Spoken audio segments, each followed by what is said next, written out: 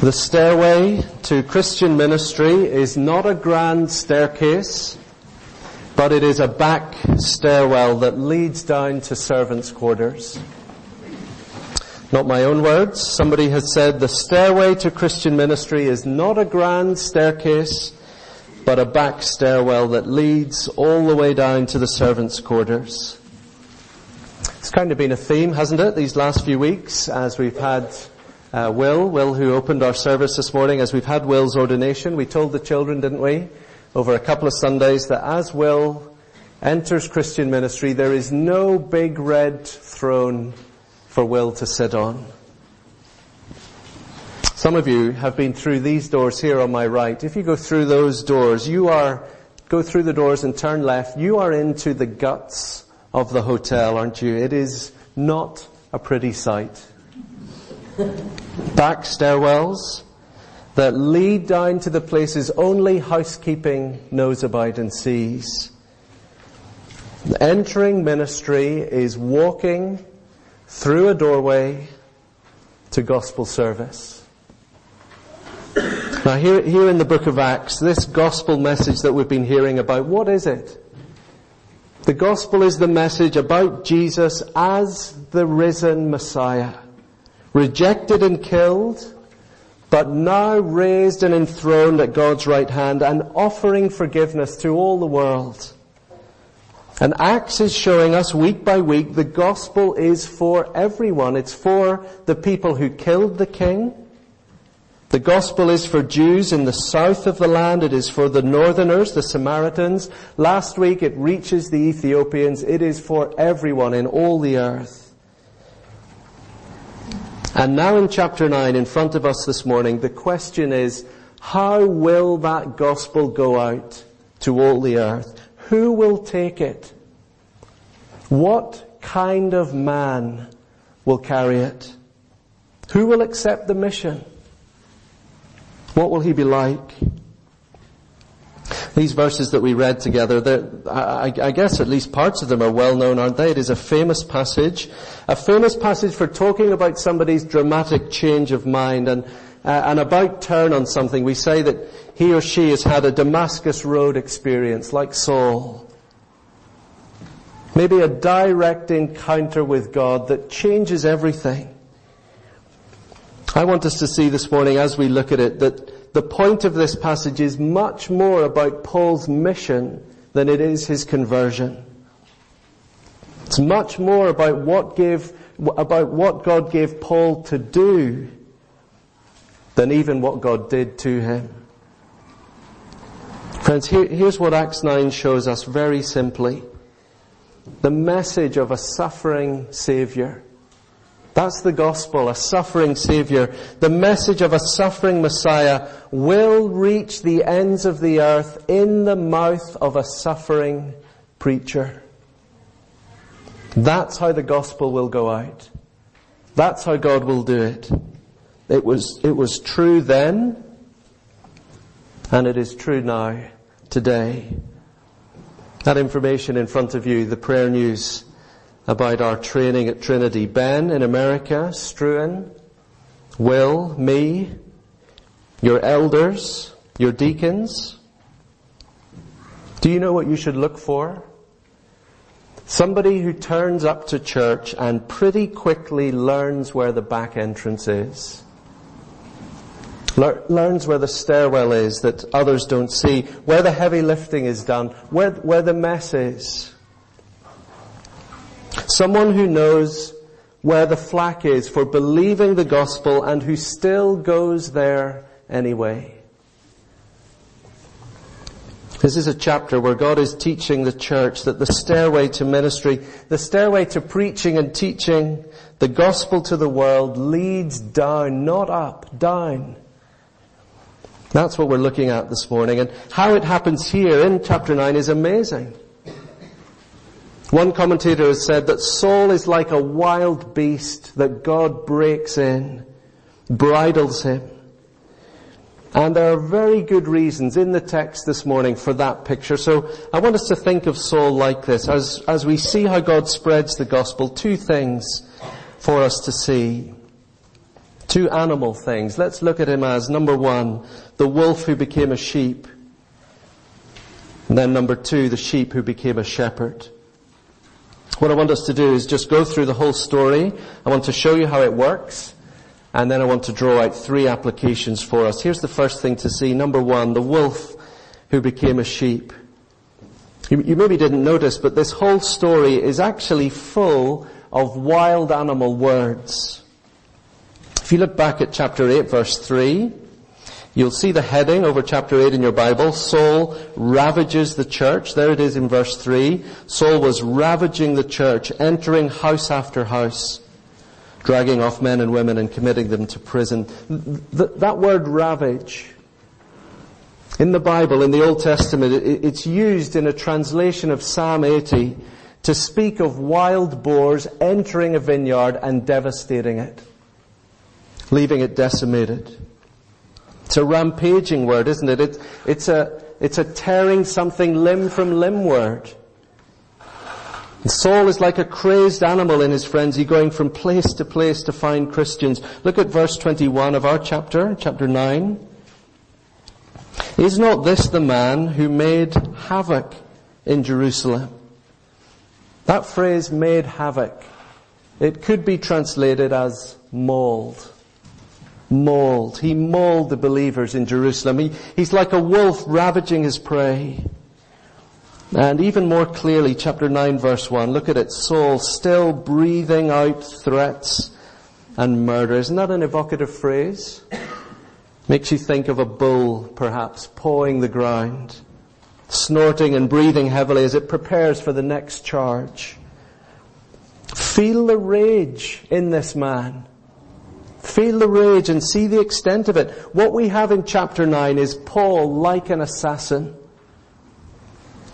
hatching a plot here for complete liquidation of God's people. He's on his way to Damascus. He's armed with written authority to extradite these followers of Jesus, this blasphemer Jesus, to bring these people back to justice in Jerusalem. John Stott's words, Saul's heart was filled with hatred and his mind was poisoned by prejudice. A poisoned mind, a heart full of hatred. When you read through the book of Acts, you get to chapter 26. Saul, or Paul as he becomes known, Paul will say that he was possessed here by a raging fury. That's his own description of himself. A raging fury. And Acts is showing us here a man half deranged, half human, half wild beast, almost out of his mind. His hatred of Jesus and his people is so strong. He is a savage wolf seeking to devour God's people. And so, it means, doesn't it, the events of his conversion are the most amazing turnaround, the most stunning turnaround. There he is in verse 3, heading for Damascus, his heart racing, his emotions high, his intent for blood.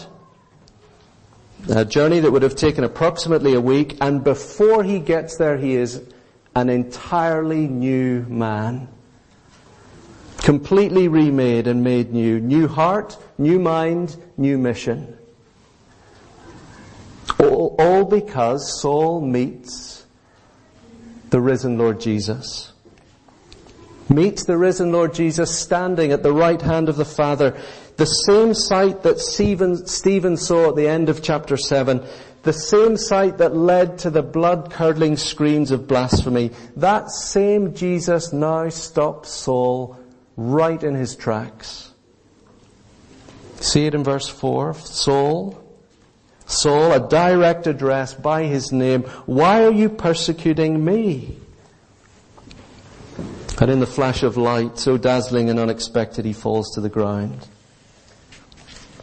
But friends, I want you to notice verse 5. Notice what Saul says. Who are you, Lord? Who are you, Lord? Do you see the change in that one word? Here are the tectonic plates that have shifted under Saul's world. There it is in that verse. There's the decisive moment. If you look back in verse 1, we're told that Saul had been wanting to murder the Lord's disciples. But of course at that stage Saul didn't think they were the Lord's disciples. They were Jesus' disciples, yes, but not the Lord's. God was the Lord. Jesus was just a man, an ordinary man. That's why Saul was furious, you see. He was incensed to the core of his being to see somebody like Stephen say Jesus is more than just a man.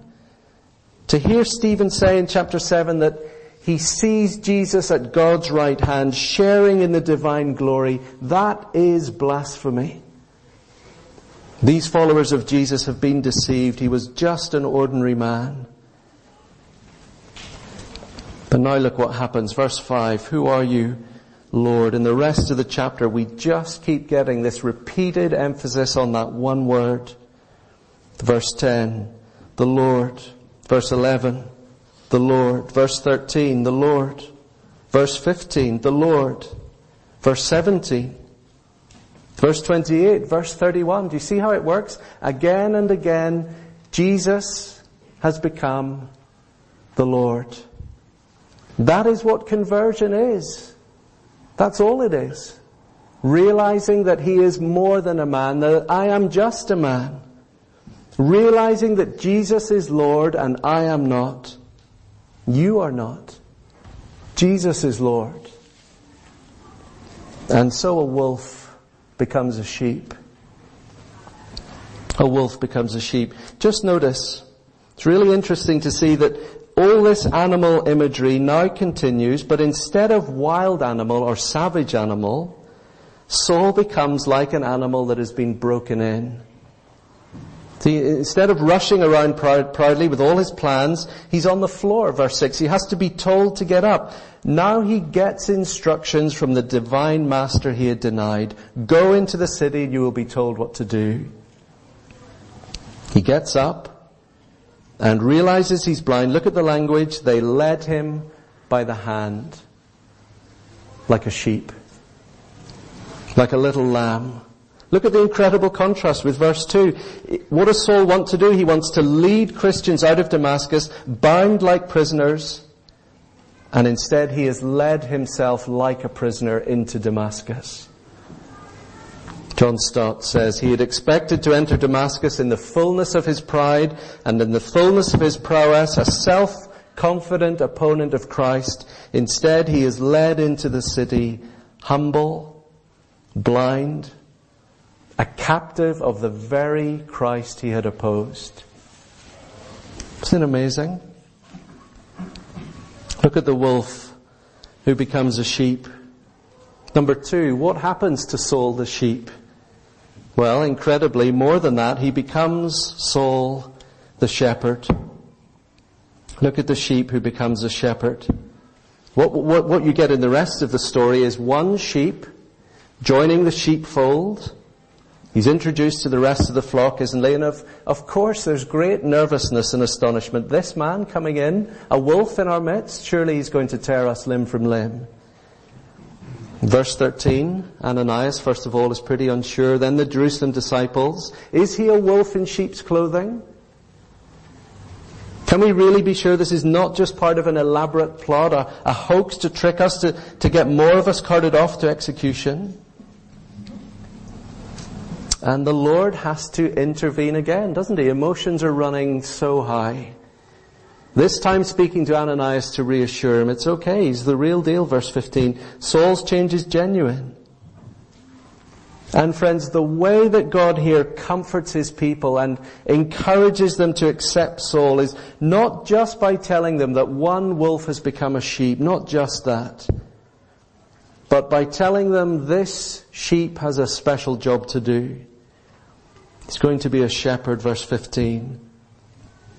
The Lord said to him, go, for he is a chosen instrument of mine to carry my name before the Gentiles and kings and the children of Israel. Saul has a new mission, doesn't he now? Not mass extermination, but worldwide evangelization. And it is going to cost him.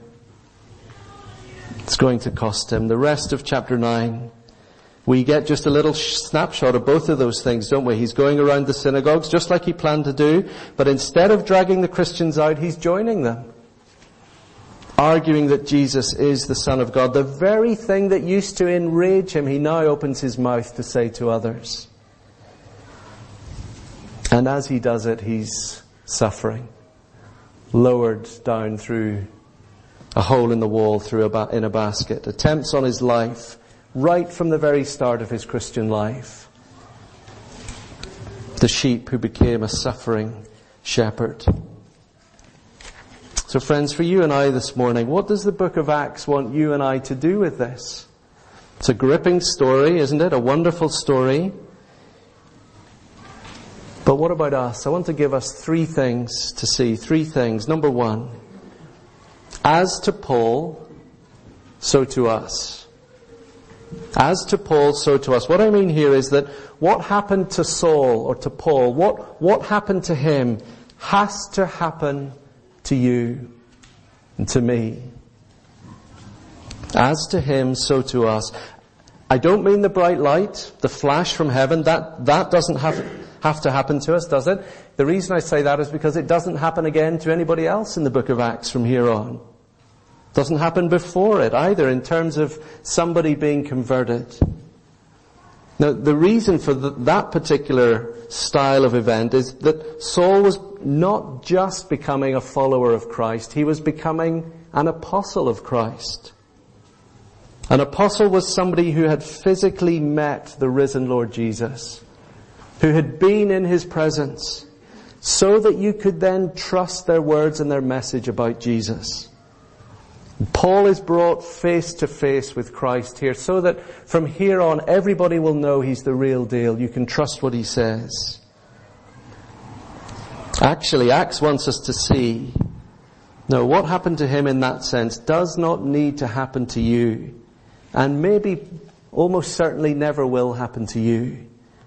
Don't seek a Damascus Road experience or think you have to have one.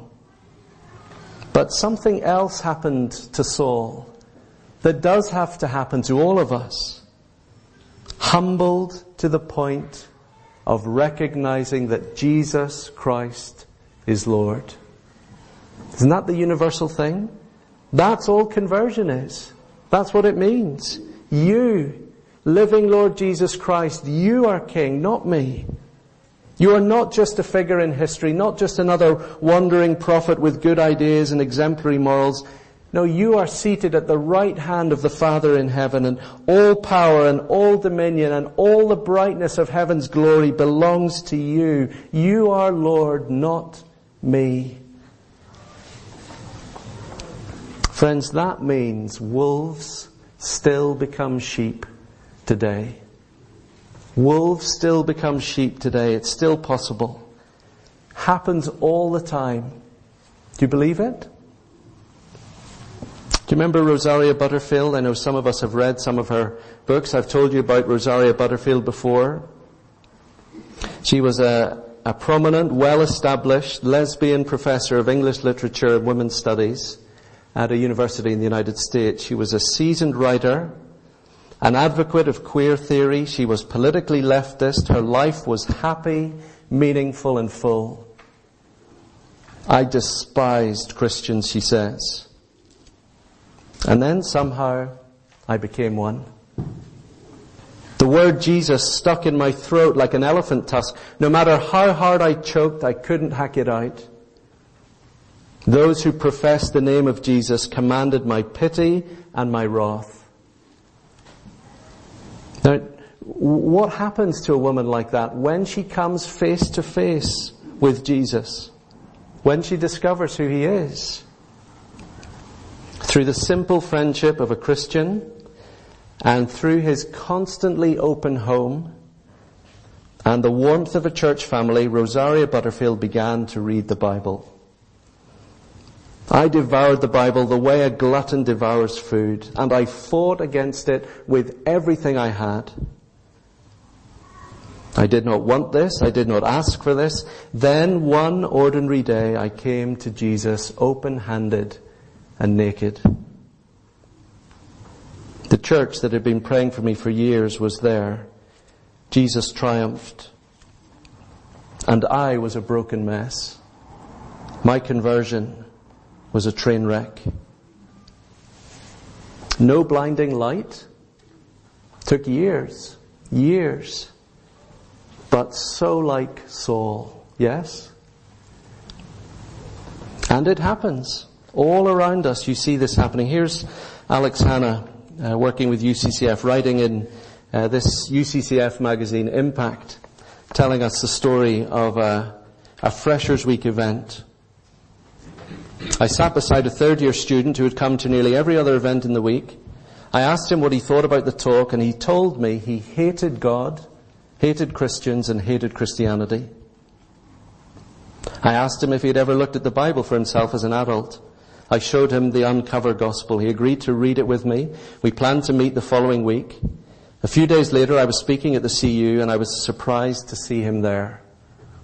I spoke about what the CU is, what it's not, encouraging them all to find and get plugged into a church. At the end of the talk, he came up to me and asked if he could add another item to the agenda when we next met up. He asked me to help him find a church. One of several stories that happen all the time throughout the land as students get given, through their Christian friends, a Bible, a chance to meet, a chance to talk. Now here's the thing, friends, this morning. We mustn't confuse the essence of conversion. Don't confuse the essence of conversion with the drama of conversion. It's easy to get the drama and the reality the wrong way around, isn't it? And to think that if there's no drama, maybe there's no conversion. I grew up in the kind of church background, growing up in Northern Ireland when the Troubles were still raging in the land. I grew up hearing all the time dramatic conversions, testimonies of lives wonderfully, radically changed, terrorists about to pull the trigger or detonate the bomb, and Christ met them and their lives were changed. And I used to think, I don't have a very dramatic conversion story. I haven't been trying to plant a bomb or do something like that. It's all irrelevant. Irrelevant. God deals with each person differently. Some of you younger folks here this morning, maybe you're wondering if you're really a Christian because it's all you've ever known. You don't feel like you have had any kind of dramatic conversion experience. The point is not how or when you were converted, but what it means to be converted. Jesus is Lord, not me. Do you think Jesus is God's King or not? If you've always believed that and you love Him as God's King and your King, then friends, if that's all you've ever known, what a privilege. Thank God for the glorious privilege of a Christian home. What happened to Saul has happened to you. It's very likely that there are others of us here, you're not sure. You wonder whether you're a Christian. Am I? Maybe, I'm not sure. Don't pray for the bright flashing light. Don't look for the audible voice from heaven. Ask God instead for the broken heart and the bent knee. The door into God's kingdom is a low-hanging arch. You do not strut your way in. You kneel. And you come with open hands and a hungry heart, knowing you need a Savior. A real encounter with God begins by just being deeply humbled by Jesus. And so it always is. Friends, some of us here today have children far from Christ. Not wolves, maybe, but lost sheep, wandering sheep. And I know how you pray for them. God can do it. God can reach them and find them and call them by name and bring them back. Here's my second application. Number 2, as with Jesus, so with us. As to Paul, so to us. Number 2, as with Jesus, so with us. Do you remember what Philip taught the Ethiopian last week we looked at? What did he teach him from Isaiah 53? Who was the prophet talking about? Jesus, the suffering Messiah. The king who entered Jerusalem on a donkey, not a stallion. The lamb who was led away to be slaughtered. If the Lord we serve was a suffering Lord, a silent lamb, is it any wonder that when that same Lord reaches down and claims men and women to belong to him and makes them part of his church, is it any wonder that he makes us like him? Sheep being led to our deaths. As with Jesus, so with us. See, from this point onwards in his ministry, Saul, as he becomes known as Paul, is going to tell these churches that he plants, he's going to say to them, follow my example, do as I do. Follow my example, for I follow Christ's example. Be prepared to suffer. And I think the reason for that is so important for us to see, friends. The reason is that so that the message being spoken and the messenger fit together perfectly. They have to fit. See, think about it. Is there anything more dubious than a bald man selling you a cure for baldness? Would you send your child for swimming lessons to somebody who can't swim? A bankrupt person telling you how to launch your business? A proud person telling you about a humble Saviour? Somebody who looks after number one, telling you about the Lord Jesus, who is number one? They don't fit, do they? The message and the messenger contradict. And so God has this tactic, a very unusual way of operating, that he often breaks and bruises and fractures the vessel so that its treasure can shine and be seen. Look at verse 16 again. For I will show him how much he must suffer for the sake of my name. Why? Because he's going to carry the message of a suffering Saviour. Maybe God will do that to you. Because as with the Lord Jesus, so with those who belong to him. Somebody has said the message of Christ crucified can only be preached by a crucified man.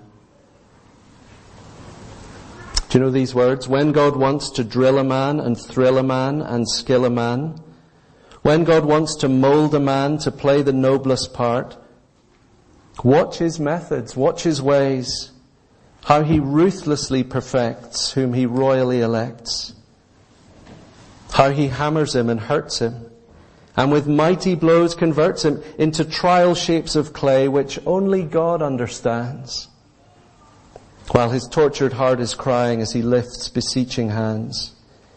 How he bends but never breaks when his good he undertakes. How he uses whom he chooses. Yes, God knows what he's about. Friends, do not fear the suffering of Christ's people. Do not fear it. It's easy to think, isn't it? It should not be so. It should not be, Lord. Shouldn't be so for me, shouldn't be so for you, we think. We think the stronger we are and the richer we are and the smarter we are and the more popular we are, all of those things, surely the more we are of those, the more Jesus will use us, right? And it is not so. Suffering will come. I wonder if suffering is on our doorstep in our schools, for Christian children, for Christian parents, in our workplaces. The issue of sexuality and gender, biology is increasingly bigotry. Maybe just for you in your ordinary week there is immense cost to following Christ. As with him, so with us. It's a final application here. I want to finish with this. It's not just that as he suffered, so we suffer. It's also the case that what happens to us, in a sense, happens to him. As to us, so to him. Look how closely the Lord's people are identified with him. Did you notice that remarkable answer that Jesus gives to Saul back in verse 5? "Who are you, Lord?" Saul asked, and he said, "I am Jesus, whom you are persecuting." Amazing, isn't it? As far as Saul was concerned, he wasn't persecuting Jesus, was he? Jesus was just an ill-informed Jewish prophet who'd got himself on the wrong side of the law. And he was lying rotting in a tomb, having had his just deserts from the authorities. No, who Saul was persecuting were his followers. Those poor people who insisted on carrying on those blasphemies. "I am Jesus, the one you are persecuting." So friends, what a beautiful lesson to learn.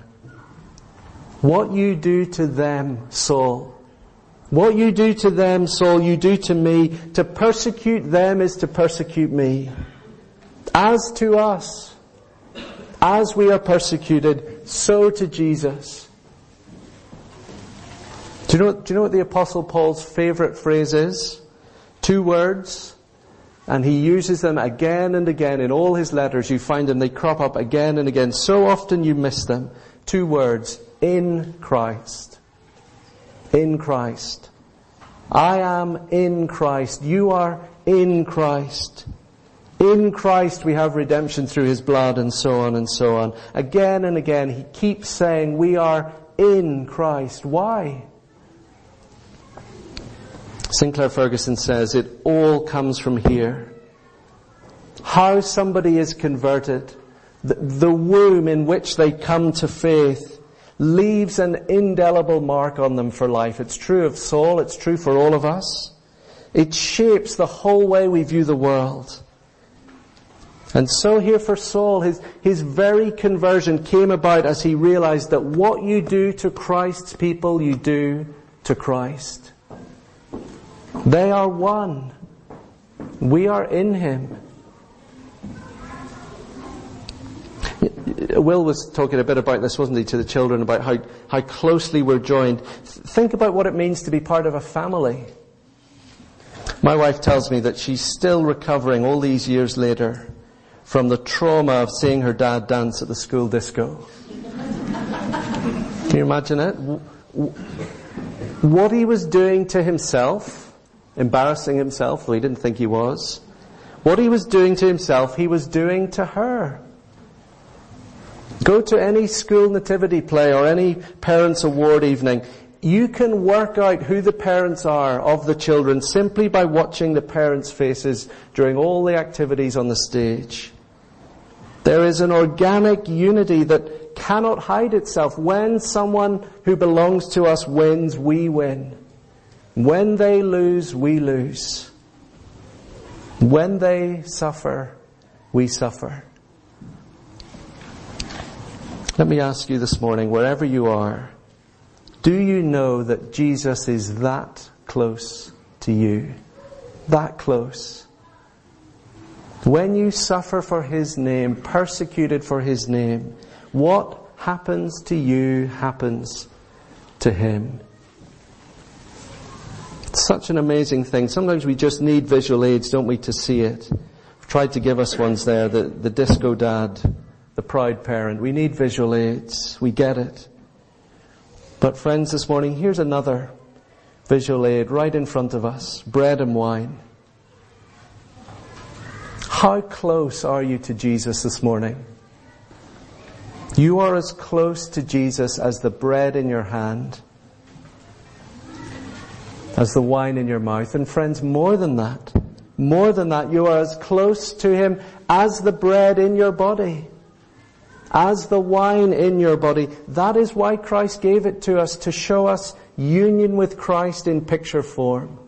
You are that close to him. What does Paul later say? The only other thing that comes close is the union of a man and a woman in marriage. And that is what we are like with Christ. Come what may to you and to me, we are his. And friends, here is where we find him. Here is where we find him, down the back stairs, in the servants' quarters, on a cross. Amen.